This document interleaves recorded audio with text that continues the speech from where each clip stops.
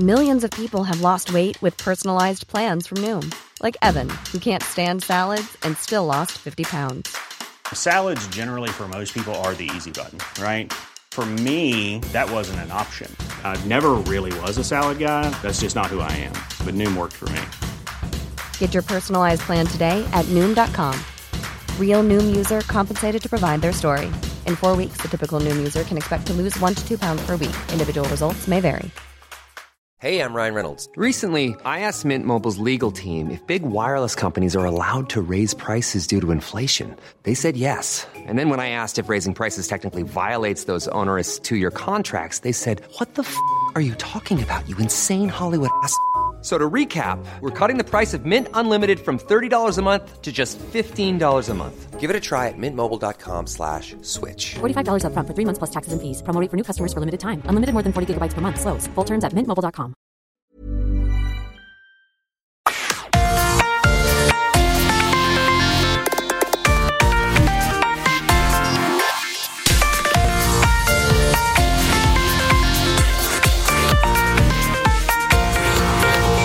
Hej och varmt välkommen till ännu ett härligt fullmatat avsnitt av Evelöv och Månström. Vi är tillbaka efter sommaruppehållet och vid min sida har jag som alltid den fantastiska Malin Evelöv. Hur mår du? Tack Petra, alltid så fin presentation. Jo, jag har haft en väldigt härlig sommar. Faktiskt varit ledig 4 veckor och nu är... sensommaren, hösten på väg in. Jag tänkte säga hösten där. Hösten, ja men det är liksom lite sensommar, höstkänsla. Men, nej, men nu är det igång. Höstterminen är igång och jag har så mycket lust och energi ska jag säga till att dra igång. Både jobb och allt vad hösten innebär. Så att, och inte minst liksom, mitt jobb innebär ju väldigt mycket fokus på loppträning, komma tillbaka i form om man inte har riktigt tränat som man har önskat under semestern. Hur har träningen gått för dig under sommaren? Det har gått bättre än förra sommaren ska jag säga. Förra sommaren, jag brukar ju ändå påstå att jag älskar värme och klarar det. Men jag måste säga att förra sommaren så påverkades även jag av att jag faktiskt inte orkade köra så mycket långa pass och lika mycket löpning som jag normalt sett gör. Så jag tycker den här sommaren har varit bra träningsmässigt för min egen del. Och sen är jag som sagt väldigt sugen på att dra igång mitt jobb med kunder och trixa och fixa med detaljer inför olika lopp här som kommer. Och ett som vi ska prata om idag är ju, som kanske ingen har missat, mitt absoluta favoritlopp. Nej, men det har vi ju stenkoll på, att Lidingöloppet, det klappar ditt hjärta lite extra för. Jag måste tacka dig faktiskt Malin. Vi körde ju ett intervallpass där i juli innan jag drog iväg till Sardinien. Och tack vare det passet faktiskt så kände jag under semestern att jag orkade hålla ett vettigt tempo på mina morgonpass där. Man är ju tvungen att springa i gryningen. Så det är ju skillnad om du är utomlands. Jag har varit i Sverige och Norge i sommar, vilket har varit väldigt gynnsamt för träningen. Ja, det är skönt faktiskt. Men att åka till ett varmt land som du gjorde då innebär ju andra andra utmaningar. Ja, men det är liksom hög luftfuktighet ofta och det är liksom 30 grader redan på morgonen sådär. Men jag tyckte ändå att det gick hyfsat bra. Jag fick även lite härlig sparring från en av Sardiniens främsta löparinfluencers faktiskt, som jag träffade och fick springa ett pass med. Och det, Malin, det passet hade du nog gillat. Det var kuperat som du vet, upp och ner för riktigt jobbigt där på morgonen, och han drog på. Hängde du på eller? Nej, alltså, han visste ju att det skulle gå lugnt. Alltså jag sa, han gör ju maran på 2:45. Oj, ja, så att, men jag sa det att liksom, nu får du se det här som en återhämtning. Men det blir ju ändå så här, det är svårt när man springer så fort att ändå liksom hålla ett lugnt tempo. Så han sa någonstans där i mitten, för han hörde på min anhämtning att jag inte kunde föra en diskussion. Han bara, du får nog se det här som ett tröskelpass. Så jag kände bara, shit vad jobbigt det var. Alltså, när jag kom tillbaka till hotellet så, ja, det var...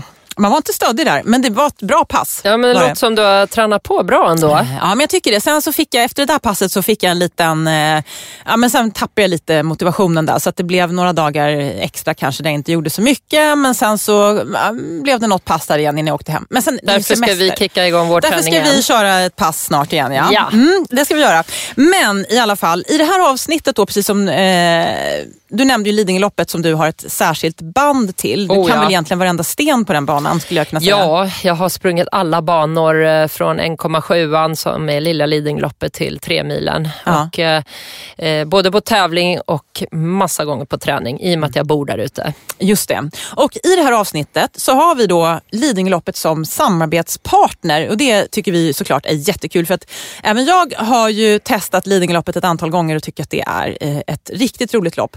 Vi kommer att dela med oss av värdefulla tips och tricks för att du ska få ett lyckat lopp ute på Lidingö den sista helgen i september, oavsett vilket av loppen du väljer. Men vi kommer att fokusera lite extra på den sista milen, eftersom ju både Lidingöloppet och vi vill att fler ska upptäcka milloppet, Rosa bandet-loppet, som går söndagen den 29 september. Och det här var ju då tidigare ett renodlat tjejlopp, men nu är såväl män som kvinnor välkomna att delta. Och det bästa av allt, det är att 100 kronor av startavgiften går till Cancerfondens Rosa bandet-insamling. Så det är alltså väl värd investerade pengar. Ja, och både att det faktiskt går till ett väldigt fint välgörenhetsprojekt, men sen också att man får faktiskt uppleva, som jag tycker i alla fall, den absolut finaste, läckraste, häftigaste delen av hela Lidingöloppet. Och det är sista milen. Om man ser för vuxna då. Barn springer något kortare, men de får också uppleva en del av den här sista milen, i alla fall starten.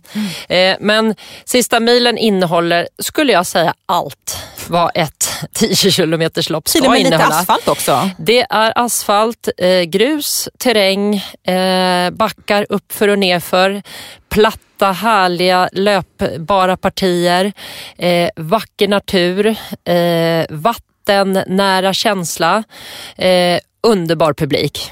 Så att verkligen. Ja, ni hör, jag sitter med ett leende och bara njuter när jag pratar om det. Men jag måste säga att den är ju, det har vi pratat om tidigare när det gäller Lidingöloppet, att det är ju inte en bana som man kanske ska göra sitt personliga rekord på, för det är väldigt, väldigt svårt.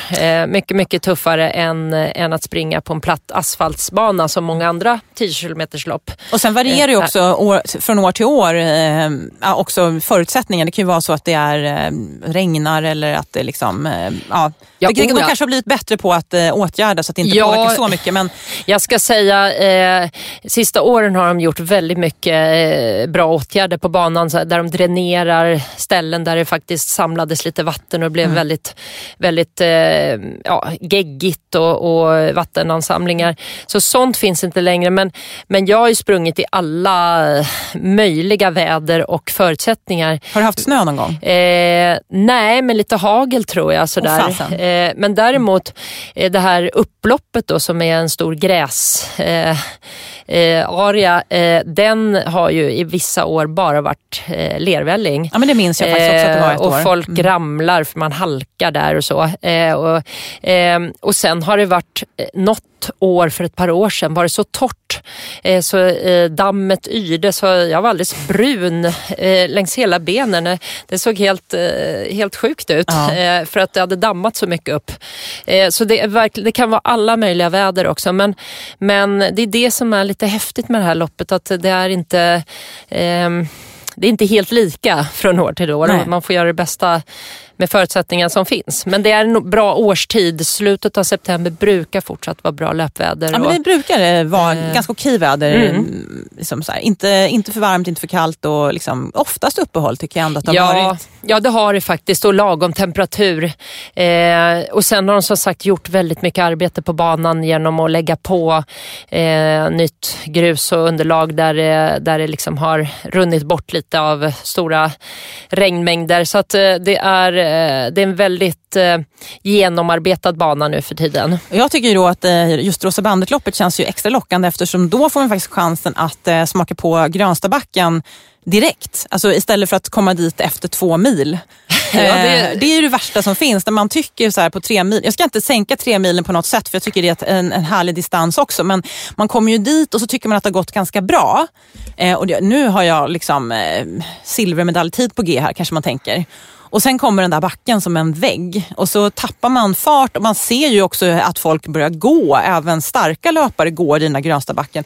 Och sen är det lite grann stolpe ut på sista milen. Man kanske har sprungit de 2 första milarna liksom i hyfsat bra tempo. Sen plötsligt så tar det 10 minuter längre. Det har hänt. Det har hänt väldigt många på Lidingöloppet, och det är det som är den stora utmaningen, att springa 3 milen då. Men som du är inne på, om man startar och kommer till den där backen egentligen helt pigg och fräsch. Det är väl nästan det första man gör. Ja, du har sprungit ett par 100 meter bara när du kommer dit, och risken är väl bara där då, att du kör för fort. Ja, det gäller att ha is i magen där och inse att det är långt kvar. Har du kört tjejloppet? Ja, det hette tjejloppet förut. Ja, Lidingö tjejlopp. Det är många år sedan nu. Det var när jag var i 20-årsåldern. För då när man gick från lilla Lidingöloppet och inte riktigt var redo för att springa de längsta distanserna, så fanns den möjligheten, och den tog jag ett par gånger. Och, så att jag har verkligen fått känna på det. Men då är det som sagt, det gäller att vara lite cool där istället. För där är det inte tröttheten som sätter stopp, utan där är det mer att man är sugen på att köra på. Det kan kosta senare på loppet. Men det är som sagt, det häftiga med sista milen är ju att den har rejäla backar, men jag tycker också att den har jättefina löppartier emellan som är platta eller lite lätt nedför, där man plötsligt känner att man får flyt i löpningen. Man tittar kanske på klockan och ser att jag springer fort, det går bra. Jag ligger under de tider jag har tänkt,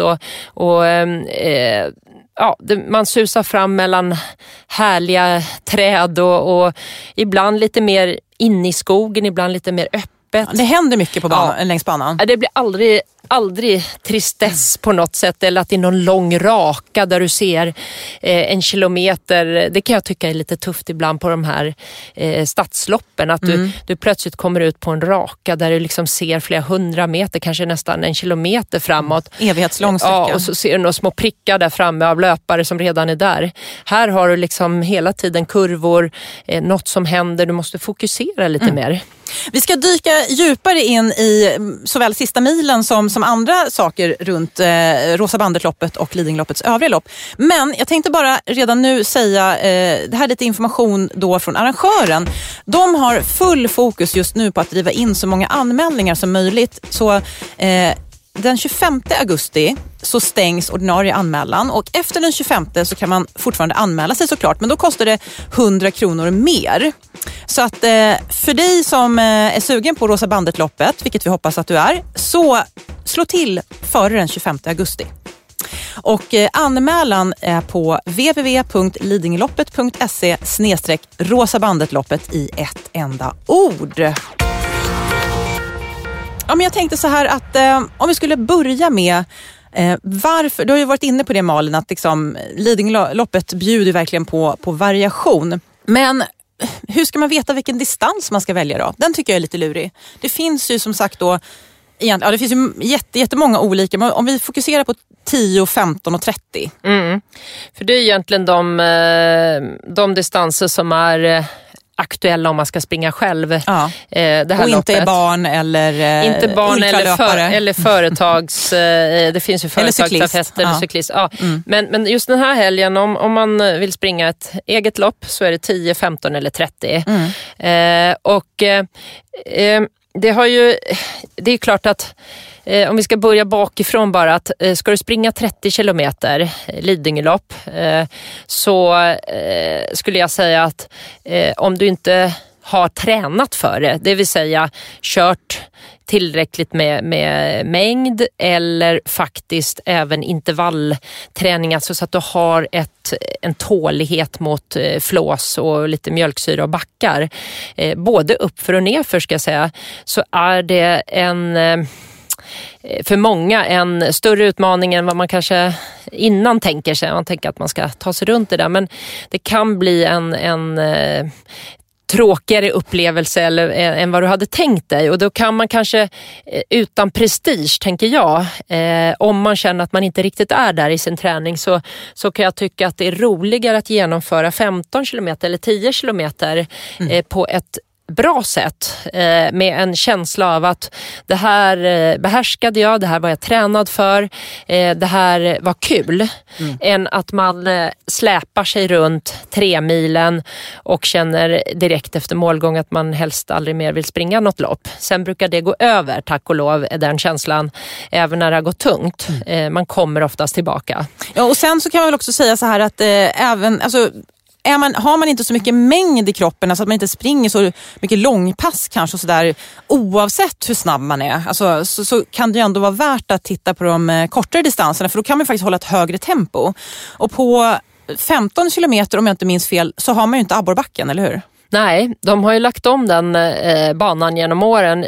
Jag har faktiskt aldrig sprungit den här 15 kilometern som går nu. Ja, jag har gjort det. Den är förr i jättebra. Tiden, när jag sprang den, så startade den vid Fågeludde, och det vill säga det är alltså de sista 15 kilometrarna på 3 milen som man sprang. Och då fick man ju de tuffaste delen av banan. Så den var ju väldigt, väldigt krävande, och där tycker jag de har tänkt rätt från Lidingöloppets sida att göra en lite större skillnad på 3 milen och 15, i den bemärkelsen att 15 öppnar upp lite mer för fler motionärer som inte är redo för 3 milen och som fortsatt är tuff bana. Det är massa backar, det är så, men de har lagt om banan så att den är något mer motionsvänlig, så gott det går där ute. Det är inte helt lätt att dra sig runt backar som ligger där, men de har tagit några olika svängar runt, så att abborrbacken har man inte. Nej. Grönstabacken har du, det vill säga den som vi pratade om i början, men så du har en väldigt, väldigt fin bana, men den är tillgänglig för fler människor, skulle jag säga. Men milen då, man tänker så här, om man känner att nej, men jag har inte kört så mycket backlöpning hittills, och så är det ungefär den här tiden, det vill säga det är några veckor kvar. Hur ska man tänka då? Kan man fortfarande köra, tycker du? Eller hur ska man tänka? Jag tycker att om man känner att en mil klarar jag har liksom tåligheten för att springa en mil, så kan du liksom koppla av den biten, eller fortsätta och bibehålla den biten, ska jag säga. Det är ju färskvara här med träning, tyvärr, så går inte att lägga sig på locket här, men att du kan liksom känna att mängden har jag för att klara en mil, men det som kanske då, vad är det som saknas för att jag ska kunna göra den här milen på bästa sättet utifrån mig själv, och då finns det absolut möjligheter att förbättra förutsättningarna till ett bra lopp genom bra träning här sista tiden, och då är det ju verkligen fokus då på att faktiskt trycka in lite mer kupering i sin träning och backträning för att få styrkan både muskulärt i ben och kropp och flåset, för det blir mycket roligare att springa loppet om du har faktiskt tränat lite för det, än att om du bara har sprungit platt. Ja, men det är ju verkligen en utmaning för flåset, tycker jag, oavsett vilken distans man väljer. Och så jämfört med maran då, så är ju 3 milen till exempel, där ligger det ju på en helt annan liksom, ansträngningsnivå pulsmässigt. Men däremot, man känner ju inte heller den här liksom, maratonstelheten inträffar ju inte riktigt alltid. Men däremot så får man ju träningsvärk på framsida lår och du får liksom rumpan. Det är en hel, du och jag som båda har sprungit både maraton på asfalt och Lidingölopp, är just att det är 2 helt skilda tröttheter. Och därför så är det också lite skillnad att träna inför Lidingöloppet. Just att du måste måste ha en muskulär tålighet på ett annat sätt. Man blir, jag känner som att man har kört ett stenhårt styrkepass dagarna efter. Och som sagt, ligger på en helt annan pulsnivå. Mara är det stelhet mer in i benen på något sätt, i skelettet brukar jag säga. Mara får jag ont i skelettet. Lidingloppet får ont i musklerna.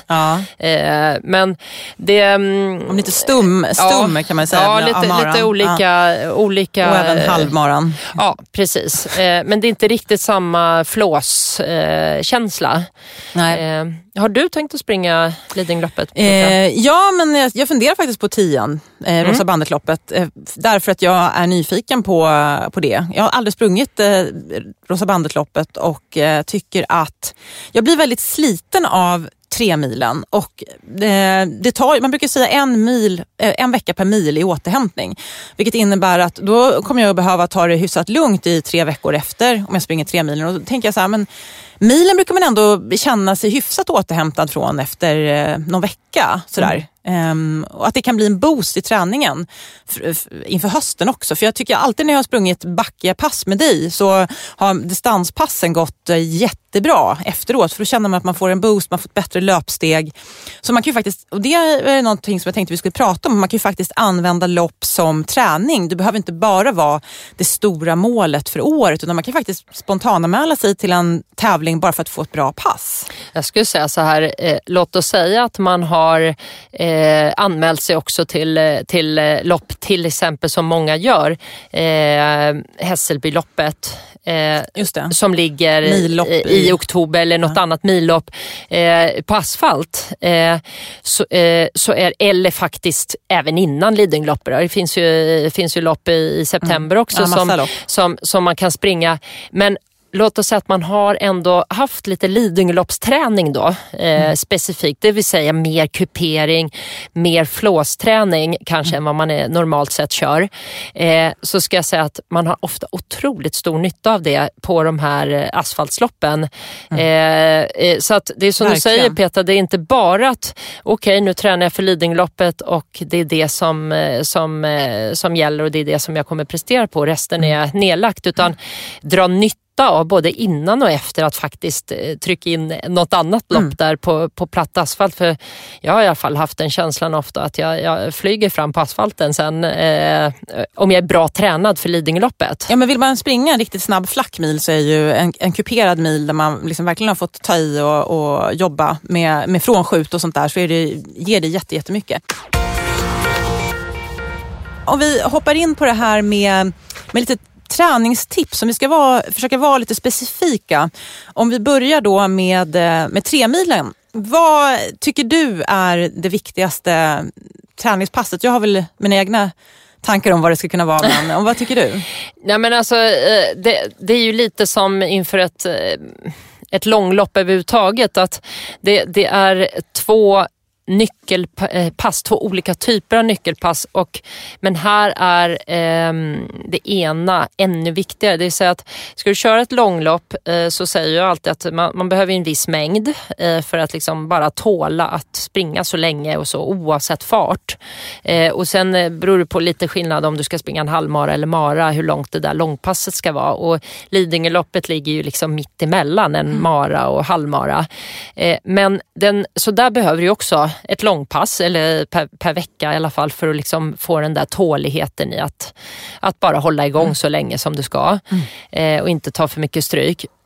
Men det som är, som jag alltid säger, att jag pratar ju alltid om hur viktig intervallträning är, men är det i något fall som det är helt nödvändigt för att du ska ha en så kul upplevelse som möjligt på Lidingloppet, så är det ännu viktigare än om du ska köra en platt asfaltsmara, halvmara, att köra kuperat eller hård intervallträning, eller hård, men där du får flåsa ordentligt och trycka på i steget, för det går inte att riktigt ta sig ifrån att oavsett om du inte springer så fort i de här backarna upp på Lidingöloppet så blir det väldigt flåsigt och har liksom inte tränat på de pulshöjande nivåerna så kommer du liksom inte igen mellan backarna lika snabbt. Och det är det som är nyckeln lite. Flåset kommer du aldrig komma ifrån. Jag flåsar som bara den och har maxpuls uppe på de här alla backarna. Men när du tränat för det så går den nivån ner väldigt snabbt efter. Man återhämtar sig emellan. Och det är det du måste vara tränad för om du i alla fall ska känna en glädje i att genomföra det här.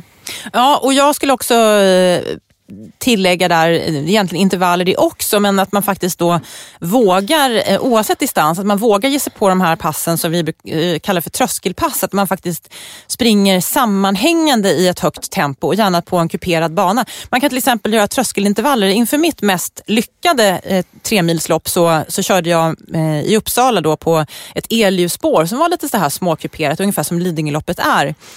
Och det var 3 kilometer långt. Så vi sprang då den här 3 kilometern i tröskeltempo. Och då blir det ju inte riktigt samma fart som om man hade sprungit ett tröskelpass på flackt underlag, utan det blir något helt annat. Inte, ja. Så vilar man och en bra dag så kunde vi köra den 3 varv. Och då fick man riktigt bra träning, man var riktigt trött efteråt. Kräver ju vana, man kanske tar en kortare slinga och kör färre repetitioner i början. Men det är liksom riktigt, riktigt bra. Och tröskel är ju då att man ligger liksom någonstans där det är så här obehagligt men ändå funkar. Man vågar ligga i det tempot, för det gör ju också att man då mentalt och fysiskt klarar den här kuperingen som är på Lidingöloppet. För som du säger, man måste ju ha förmågan att återhämta sig mellan varven där. Annars så är man ju lite rökt. Ja, och framförallt också som du är inne på, Peter, att det handlar om en sak att ha den fysiska kapaciteten och vara van att kroppen liksom kan transportera bort mjölksyra snabbt och återhämta. Men sen är det också en mental vana och att man liksom inte blir chockad eller rädd eller överraskad vid den här typen av känsla, utan att känna liksom att herregud, jag har 2 mil kvar eller jag har 8 kilometer kvar och jag är helt slut uppe på den här backen, men vet att det är helt okej. Nu kommer ett lättare parti, jag flyter ut i löpningen, återhämtar mig och min kropp är tränad för det, så att inte liksom psyket heller sinkar dig i att du är så ovan vid att bli så trött under hela loppet. För det är, jag säger det, Lidingöloppet är en lång intervallträning. Väldigt lång, beroende på distans då, men man ska komma ihåg det, att det är ett helt annat lopp än ett platt långlopp, för där ligger du mer och tuffa på under många kilometer och sen så blir du successivt tröttare mot slutet och stel och så. Men Lidingöloppet är pulshöjande i backar redan efter 1 kilometer och 2. Men du måste vara både mentalt och fysiskt förberedd att det är så det är, men du transporterar bort det och det är okej. Du kommer klara det ändå. Ja, och sen en sak som jag också skulle vilja göra, det är att avdramatisera det här med att det krävs jättelång träning. Alltså så här, om vi säger att du funderar på milloppet till exempel, och så har du bara sprungit på flackt underlag, du kanske har haft lite luckor här under sommaren, att du inte har fått till träningen som du vill. Det tar faktiskt inte så lång tid som man tror att ändå göra sig redo för ett sånt lopp. Utan sen kanske du inte ska tro att du kommer att köra något personbästa. Ja, personbästa på milen kommer man inte göra oavsett, eftersom det är... Men du kanske vill... Alltså just det här med att få ett bra pass. Det behöver inte bara handla om att man ska lyckas med det här loppet, utan se det som ett träningspass. Det är väldigt, väldigt bra sätt tycker jag. Och hinner man få till en 4-5 bra backpass så räcker ju det. Absolut, jag vilja säga. Vad tycker du? Ja, gud, det är det som jag tycker är så häftigt med intervallträning, att det ger så snabba resultat. Och det är väl det som är bästa införsäljningstricket till sig själv. Att inse att det är inte för sent bara för att det är en och en halv månad kvar, utan tvärtom nu är det dags att dra igång det då. Men det hinner hända en hel del. Man kan komma upp en nivå utifrån vad man är idag bara på en väldigt kort tid. Och det är inte så ofta man kan säga så med träning att det faktiskt är, man ska ju se träning som vi pratat om på lång sikt och ett livsprojekt. Men samtidigt så kan man faktiskt göra åtger som inte heller är galna. Att man, det här är en slags toppning kan man väl säga? Ja, det är en formtoppning. Ja, det är lite som eliten. Liksom, spetsa skruvar på de små detaljerna, skruvarna som krävs för att bli så redo som man någonsin kan. Och man kommer, jag vet det är ingen som nästan står på den där startlinjen och känner att jag har gjort precis allt rätt, jag har inte kunnat göra en grej mera. Ja, men känner man så är man ju inte tillräckligt mycket på tå heller, tycker jag. Nej, utan det är alltid det där att jag hade kunnat köra ett och annat intervallpass eller backpass eller långpass eller vad det nu är extra. Men när man väl står på startlinjen ska man i alla fall känna att men nu har jag i alla fall gjort det bästa jag kan här och jag har till och med toppat lite. Och det roliga är ju om man tränar på lite extra nu, lite kanske boostar lite hårdare. In lite backträning där. Så kan man också sista veckan ännu mer också göra som eliten gör, formtoppar. När du har tränat hårt ett tag och känner dig kanske till och med lite extra trött eller sliten i kroppen, så kan man göra den här som verkligen är formtoppning.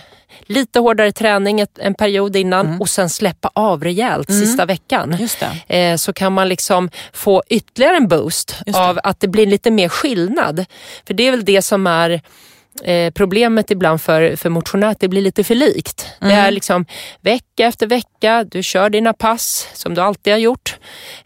Samma mängd, samma fart, samma man vågar inte släppa upplägg av på träningen heller. Nej, utan istället känna att nu toppar jag upp först med lite mer kvalitetsträning, lite mer faktiskt några tuffare pass för att mentalt och fysiskt bli förberedd, och sen faktiskt släppa av och vila och toppa, få ut det här loppet så att du har lite lätta ben. Det är himla kul, skulle jag säga. Verkligen. Jag skulle också vilja smyga in ett kanske lite oväntat träningstips som jag också gjorde inför mitt mest lyckade Lidingölopp, och det var faktiskt stavgång i en riktigt jäkla brant slalombacke, Hammarbybacken. Raskt uppför. Jag hade maxpuls när jag nådde krönet. Absolut. Jag sprang inte en meter, jag bara gick. Man var som skjuten ur en kanon, kan jag säga. Alltså, för det gjorde saker med löpsteget som det gick att springa i ett tempo som jag aldrig hade varit i närheten av på flakt underlag tidigare. Så det kan man också göra. Det behöver inte bara vara löpning. Nej. Och det är samma, precis det du är inne på, att om man dessutom, förutom kanske toppar upp lite såna här mer kvalitetspass i löpningen, och man kanske också satsar lite på att köra lite extra bålträning, kanske lite styrketräning för benen, så kan det också gör att du springer betydligt fortare, för det är ett muskulärt krävande lopp, och speciellt nedförsbackar och uppförsbackar så tar väldigt mycket på bålen också. Du ska hålla ihop kroppen, positionerna, inte wobbla och tappa. Ja, det är lätt, speciellt i nedförsbacke tycker jag, att man tappar när man är trött. Så att det gör jättemycket om du är lite starkare även där, så att de här veckorna fram nu till loppet finns massa att göra, fast som inte är helt orimligt att tänka sig. Nej. Herregud, lite bålträning, extra styrketräning plus boosta på med lite intervaller och gärna kuperat. Ja, men verkligen. Så det finns hopp. Finns hopp. Vi går vidare, och en hel del lyssnare har hört av sig och undrar om det här med medaljtider. Om man nu är lite prestationsinriktad och vill klara silvermedaljen på någon av de här distanserna på Lidingöloppet. Vad kan man ge några generella tips, Malin, på hur man hur ska man lägga upp träningen då? För då måste man höja sig ytterligare ett snäpp då. Ja. Då handlar det inte bara om att genomföra loppet. Nej, jag måste säga att 3-milens silvertider är rätt tuffa. För både damer och herrar? För både herrar och damer. Jag ska nog säga ännu tuffare för herrar. 2:15. Och det är en väldigt bra tid på den här banan. För det är väl egentligen bara lite mer än en halvtimme snabbare än vinnaren? Eller? Ja, precis. De brukar vinna runt 1:40, lite under där. Ja. Så 35 minuter då, efter liten. Men det är väldigt tufft. Jag har tränat många herrar som är duktiga löpare som inte klarar den tiden, fast jag tycker att de är där. Men det är ett svårt lopp att springa så pass fort. Men vad tror du har varit anledningen då till att de inte klarar det, fast du liksom, att på pappret att de har varit redo? Ja, men det är ofta det här. Vissa gånger så är det att de inte har sprungit loppet tidigare eller så många gånger. Så det är en fördel av att, som jag då, veta exakt var partierna ligger. Vad ska jag hålla igen lite? Vad ska jag dra på? Vad ska jag spara energi? För det är svårare på det sättet att orka hela vägen. Det är många som är väldigt bra tränade. Men när väggen kommer, vilket den ibland gör då, så blir det så brutalt sista milen.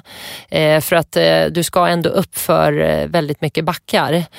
Och har du liksom inte trycket kvar så tappar du väldigt mycket tid. Men jag antar att du ändå har coachat de här herrarna till hur de ska lägga upp då. Vad de ska trycka på, vad de ska släppa på. Men är det så att de inte lyssnar? De gör inte som du har sagt sen under själva loppet? Eller jag varför? avskriver mig allt ansvar här som coach. Nej då.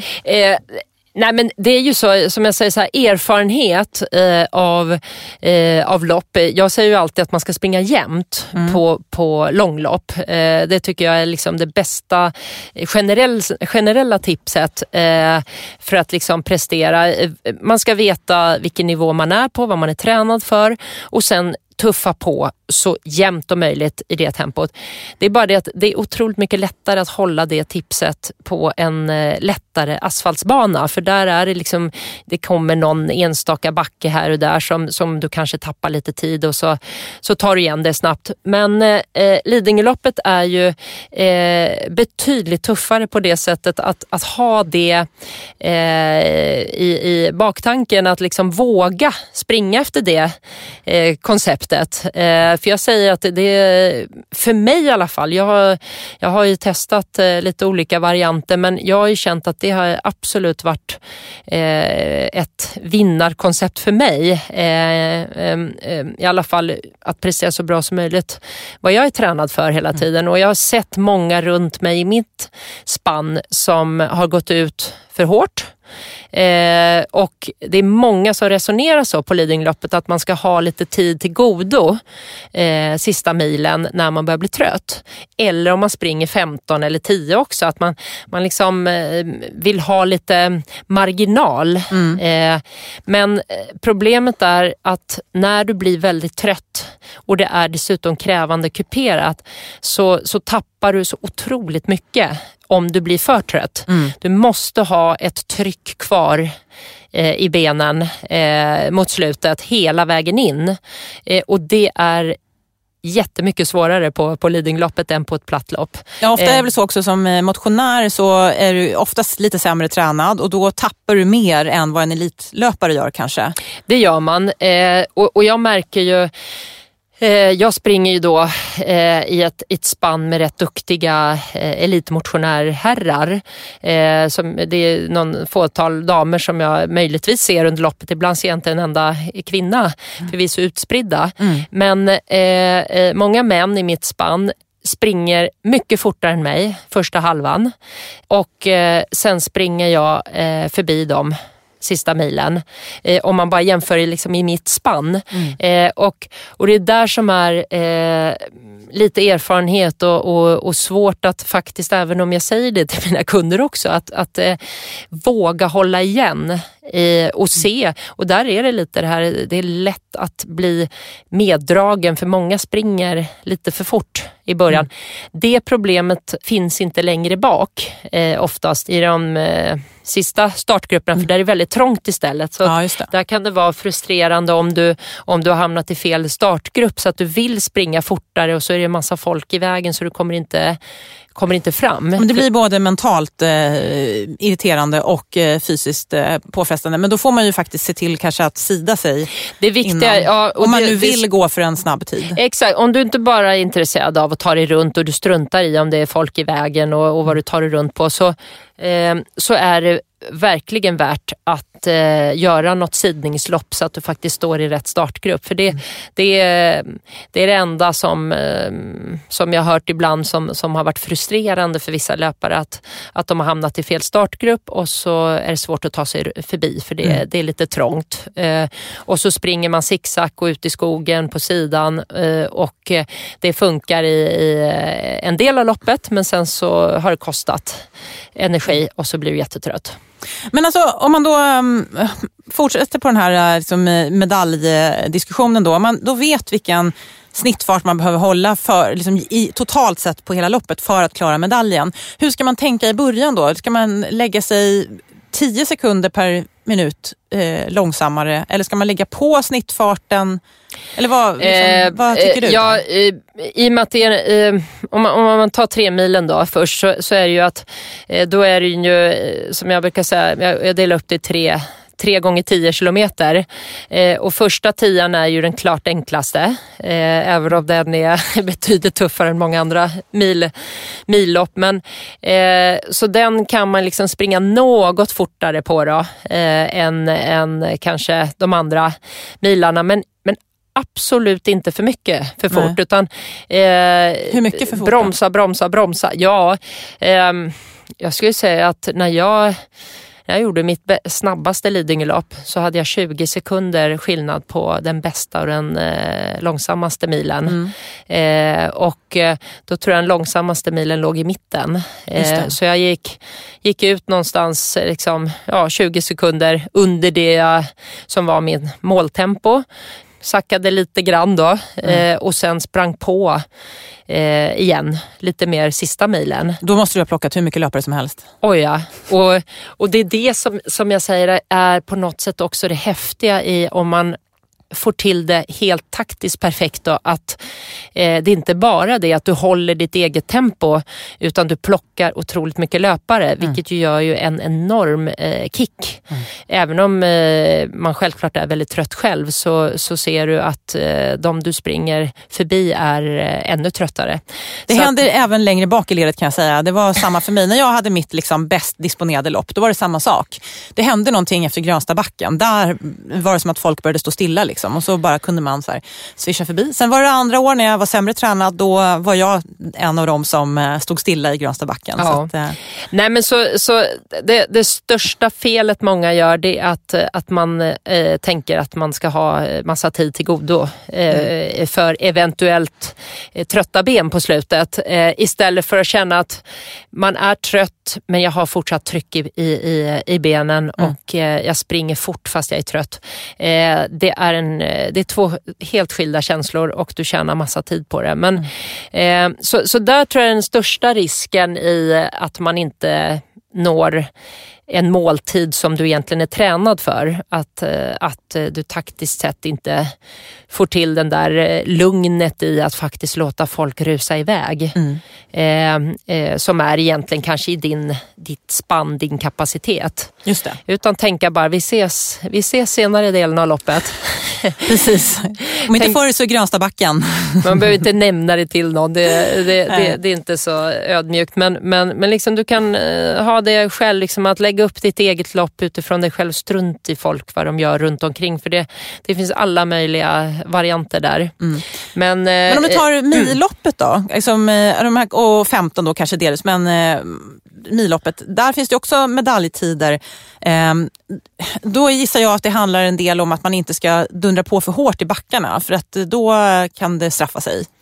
Ja, milloppet är ju lite annorlunda på det sättet att det är ju, därför har du ju inte den där att du successivt tar slut och att det kan ta helt slut på energi och så. För det är det som kan hända när man springer väldigt långt. Att plötsligt så är alla krafter borta för att du liksom, har tagit slut på all energi. Men här är under ändå så pass kort tid du springer. Så att det händer inte, utan här är mer liksom risken, om du nu inte får till det, att du har gått ut hårdare än vad du är tränad för. Och där kan man liksom lägga upp det i att abborrbacken, som är liksom den tuffaste backen på banan, ligger ju halvvägs precis. Mitt i abborrbacken är 5 kilometer på sista milen, vilket är på ett sätt psykologiskt bra, för där har du vänt runt, du känner att du liksom är på väg i rätt väderstreck. När du har kommit upp för abborrbacken så är du liksom över halva. Och dessutom så har du gjort den värsta 5 kilometrarna. Så på något sätt, om man kan mentalt liksom dela upp det i 2 femmor, och att första 5:an ska ändå rulla på ett sätt och du anpassar farten i backarna, vad du är tränad för. Och sen är det bättre att faktiskt ha lite kraft då andra hälften, för den är lite mer lättsprungen. Det är egentligen en ordentlig backe, och det är Karins backe när det är 2 kilometer kvar. Men det är liksom en ordentlig backe istället för flera som det är på första 5:an.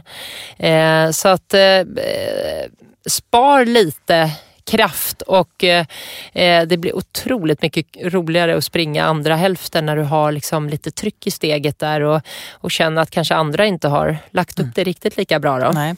Men abborrbacken då, som är en så här klassiker som alla som har någonting med Lidingöloppet känner till. Många undrar ju så här, vilken taktik ska man ha i abborrbacken? Och det tänker jag, det beror ju helt och hållet på hur tränad man är. Men berätta Petra, vi körde ju i somras här. Det var ju för sig då 28 grader varmt och vindstilla. En av de varmaste dagarna i somras. Men då körde ju vi 1 kilometers och 500 meters intervaller varvat. På hela sista milen. Värmde upp ett par kilometer och sen la vi in varannan 1 kilometer och varannan 500. Glöm inte det passet någonsin, kan jag säga. Nej, men och då, det häftiga var ju att vi hamnade ju mitt i abborrbacken. Vi avslutade en intervall halvväg, så du fick ju första hälften på en intervall, och sen stod vi och flåsade där ett tag, och sen fick du andra hälften som start på nästa intervall. Ja. Men liksom du som liksom har upplevt det här både på träning och i lopp då, vad ser du som utmaningarna med den här backen? Ja, alltså för första kan jag säga så här att det här passet som vi körde då, där gick jag ju ut, den första 1 kilometern sprang jag för fort. Vilket straffar sig direkt, så det ska man inte göra. Där har vi ytterligare ett bevis på att man inte ska springa för fort, för att när man springer för fort och inte är liksom tränad på att klara av ansträngningen, så återhämtar man sig inte. Och sen när vi kom till abborrbacken så var det egentligen stolpe ut för mig. Alltså jag hade ingen kraft överhuvudtaget att trycka ifrån. Så det var fruktansvärt, det var liksom överlevnad som gällde. Och sen när vi skulle starta nästa intervall så kände jag fortfarande inte att jag riktigt var återhämtad. Så det var ju så här krypfart upp för backen där, och egentligen mest överleva. När jag har sprungit tävling och haft mina mest lyckade tävlingar, då har jag kommit dit och känt mig trött, men inte den här liksom tröttheten att jag tappar helt, utan då är det bara så där, men nu ska vi inte rusa på här, utan mer korta ner steget, tassa lite grann uppför. Och sen faktiskt, som du också brukar säga ibland, Malin, att det är lite flackt parti i mitten. Inte flackt, men jämfört med resten så är det liksom nästan platt, om man får jämföra. En liten sträcka där du då, om du har tränat bra och disponerat loppet bra, så kan du ändå återhämta dig lite där. Och sen så har du resten kvar, och sen så är det lite upp för på asfalten också där, när du är klar med terrängen där.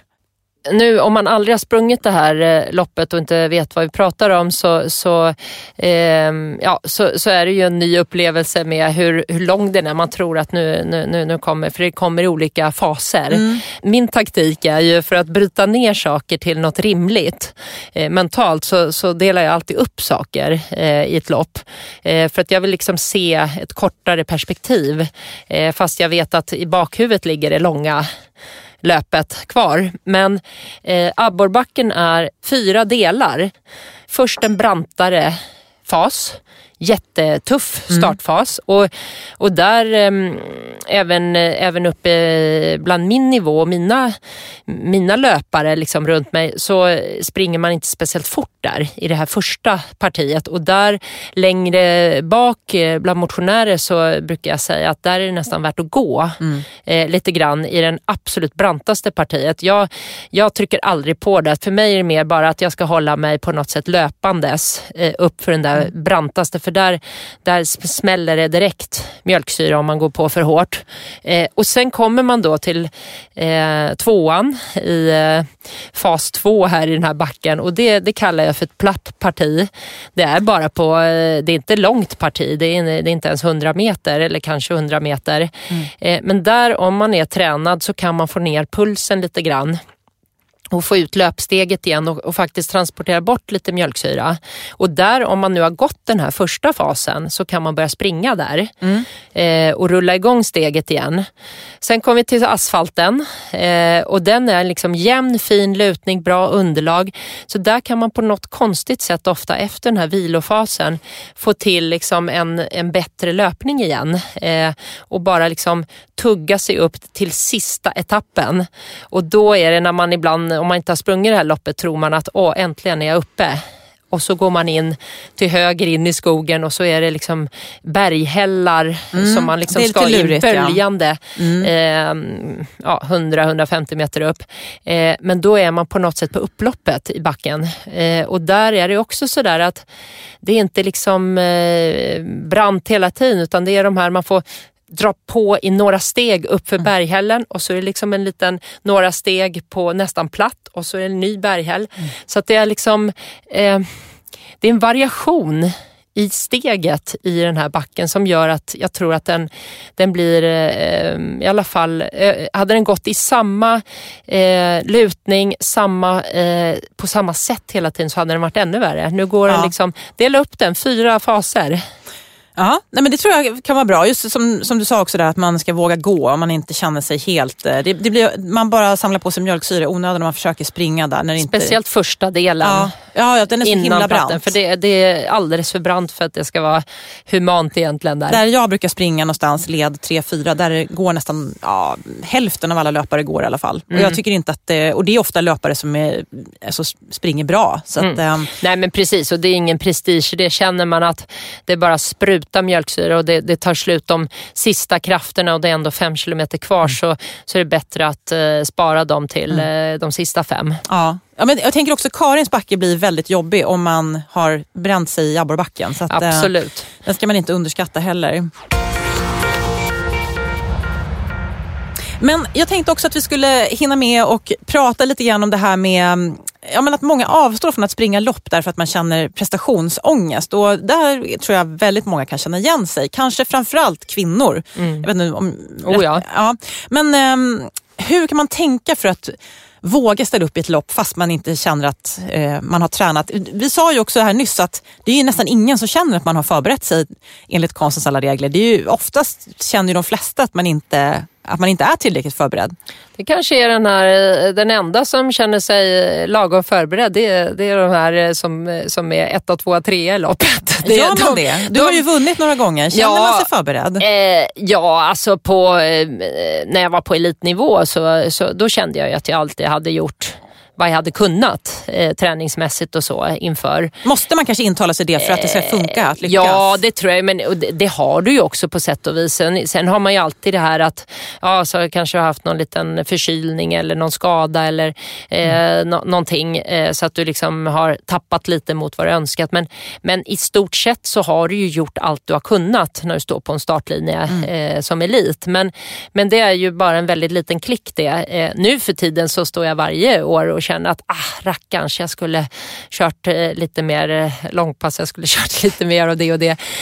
För då går mitt tävlingshuvud igång att jag skulle liksom vilja prestera mer än vad jag är kanske tränad för. Men det är ju tillbaka till frågan liksom, det här med prestationsångest liksom, att jag tänker ju alltid så där liksom att viktigt är ju samma där som med träning, att man gör det för sig själv, för att man liksom själv tycker att det här är kul och att man får en kick i träningen och för att man kanske får en kick för att ha den här nummerlappen där och jag tänker ju alltid så att vem bryr sig vad du själv gör om du liksom står för att det här gör jag för min egen skull. Ingen som kan tycka någonting om det. Alla är ju jättepositiva. Det är ju det som är häftigt när du träffar alla runt omkring där. Du kan stå och småprata på startlinjen, så alla är ju där av samma skäl. Gillar att springa, gillar att ha nummerlapp, adrenalinet, publiken och det är ingen som kommer bry sig om du gör det ena eller andra där ute i spåret. Du gör det för dig själv. Men alltså där har jag tips också att tillägga. Och det är det här, vi har varit inne på det tidigare, det här med sociala medier och vad det har för inverkan. Då skulle jag säga så här, om man springer ett lopp och vet med sig att man lätt drabbas av prestationsångest, då skulle jag föreslå 1. Gå inte in och kolla resultatlistan i efterhand. Strunta i liksom, vad det står för någonting på. Försök inte ens titta på den här tavlan när du passerar mållinjen, vad det står för tid. Och sen också så här, gå inte in på Facebook och Instagram om du vet att du har en massa människor i ditt flöde som brukar skriva vad de har för tider. Och lägg inte ut själv att du ska springa det här loppet eller att du har sprungit det här loppet. Utan gå lite under radarn liksom. Ja, så här. Och bara känn liksom att om man verkligen har lust till det här, det är ju samma där, varför ska jag springa det här loppet? Är det för att jag verkligen vill det, eller är det för att visa upp något, eller varför? Och ofta så är det så att jag har lust, men jag liksom är lite stressad av prestationen, så om du har lusten, då är det precis som du säger, Petra, ta bort alla yttre komponenter då som gör att lusten egentligen försvinner lite av att andra ska bry sig, eller att du lägger inte ut att du ens ska springa. Säg det till dina nära och kära då, som kanske stöttar i det här, och så struntar du i det där. Gör det för din egen skull. Och sen så om det är någon som frågar då, vad hade du för tid? För det brukar ju de flesta fråga. Ja. Då säger du så här att nu är det 2019 och att prata tid är så 2018. Idag så pratar vi om hur det känns istället. Och det tog exakt så lång tid som det tog för mig att springa 1 mil. Så lång tid tog det för mig idag. Om man nu tycker att det är jobbigt att prata tider, då kan man ju försöka liksom leda bort diskussionen från tiden och istället prata om känslan. Tid var inte, jag hade ingen fokus på tid det här året, utan jag sprang med en god känsla och det gick som jag hade hoppats. Ja, jag är nöjd med loppet. Jag är supernöjd. Eller det gick tyngre än vad jag hade tänkt mig, men jag hade en väldigt kul upplevelse ändå. Och, fick ett bra träningspass. Ja, och jag känner att det här tar jag med mig in i hösten och mörkret och vintern som en boost, så att jag liksom orkar träna vidare. Så att det är så många bitar i det här. Men tillbaka till liksom bara vad är man gör, det är alltid i slutändan för sig själv. Men har du någon aning om varför folk alltid frågar vad hade du för tid? För det tycker jag, fast faktiskt, de som mest frågar det är folk som inte springer. Alltså, eller som inte håller på så mycket med löpning. De är liksom, det känns som att det är det enda de vet att det är det enda de kommer på att fråga om. Så är det just bara okunskap. Ja, att man tror att det är det som gäller. Men då kan man ju som sagt, det väljer man ju själv om man vill prata om tid eller inte. Man bara säga att jag är inte intresserad av tider. Det är inte därför jag springer. Så att, och det är roligare också att prata om känslan om man är flera som springer på olika tider. Det är roligare att säga, men hur kände du i abborrbacken? Ja, men det kändes så här, och liksom i målgång. Det är mycket mer inkluderande om man säger så här, jag snittade det här tempot och det var jättejobbigt. Oj, ja. Nej, men och bara det absolut enklaste tipset som jag alltid har förhållit mig till även på elitnivå, och även jag fortfarande, att jag ibland, jag har liksom aldrig mått dåligt av prestationskrav, men det är klart att ibland kändes det betungande som elitidrottare att du har sponsorer, du har folk som har ställt upp, du har förväntningar. Ja, det är ju en helt annan press. Och då har jag, de gångerna jag har känt mig liksom lite pressad av det eller stressad, så har jag alltid bara haft ett mantra, gått tillbaka till mig själv och sagt, Malin, varför håller du på med det här? Varför tävlar du? Varför springer du? Varför gör du det här? Jo, för att jag själv älskar detta och jag gör det för min egen skull. Och jag gör så gott jag kan. Och då har jag alltid liksom landat i att jag bara känt att de får ta det som kommer. Jag vet att jag gör det bästa och jag gör det för mig själv. Annars hade jag inte hållit på. Och det som är så skönt med att vara motionär är också att man oftast i alla fall inte har sponsorer som man behöver förhålla sig till. Utan du gör ju faktiskt det här på riktigt bara för dig. Ja, verkligen. Och ditt eget välmående. Ja, för jag menar, självklart som när du är lite ägd på ett sätt då, när du som elitidrottare så har du en större förväntning, men du är fortfarande liksom, även om folk har satsat pengar eller önskar att du ska prestera, så kan man inte göra mer än vad man gör sitt bästa. Men jag är inte med en människa också. Jag tycker det är lättare också för följare och publik att relatera till en person om man inte bara lyckas hela tiden, utan att du faktiskt har toppar och dalar.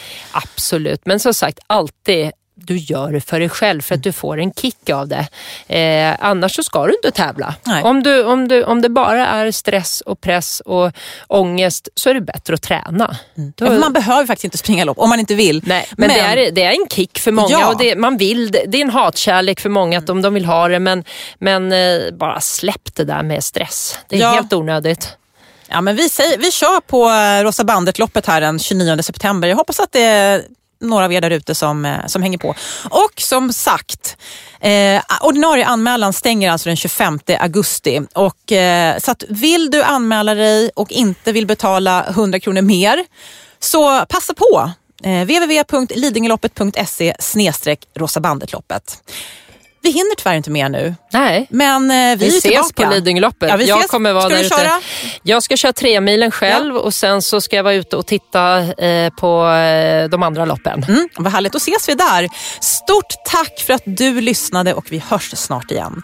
Det här avsnittet presenterades i samarbete med Lidingöloppet och görs på Beppo.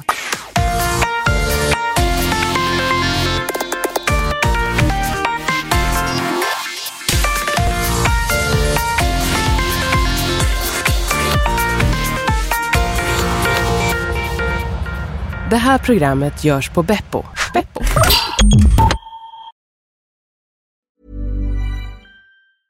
Ever catch yourself eating the same flavorless dinner 3 days in a row? Dreaming of something better? Well, HelloFresh is your guilt-free dream come true, baby. It's me, Keke Palmer. Let's wake up those taste buds with hot, juicy pecan-crusted chicken or garlic butter shrimp scampi. Hello Fresh. Stop dreaming of all the delicious possibilities and dig in at HelloFresh.com. Let's get this dinner party started.